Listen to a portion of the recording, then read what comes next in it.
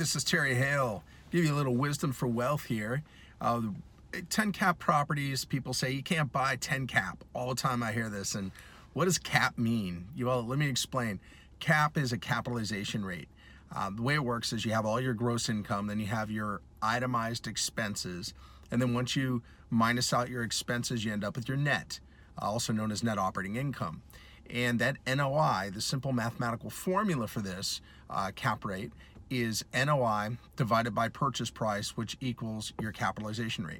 Now, the cap rate can be a single digit or a double digit number. Always remember that when you buy, you want to buy at a high cap rate. When you sell, you want to sell at a low cap rate, right? So the lower the cap rate, the more retail the deal. That's the way it works. Sometimes people get that backwards.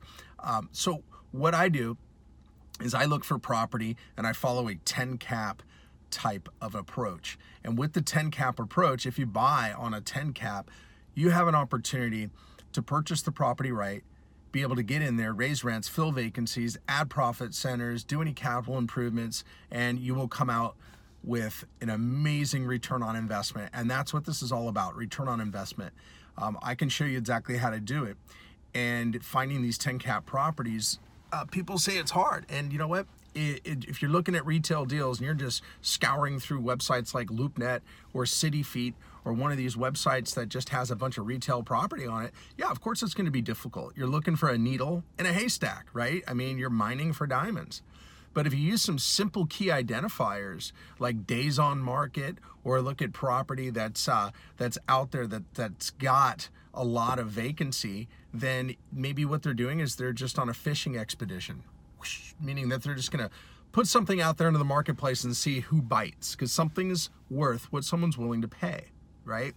And for that reason, they'll go ahead and test the water, throw a ridiculous number out there, which is called pro forma. That's future value.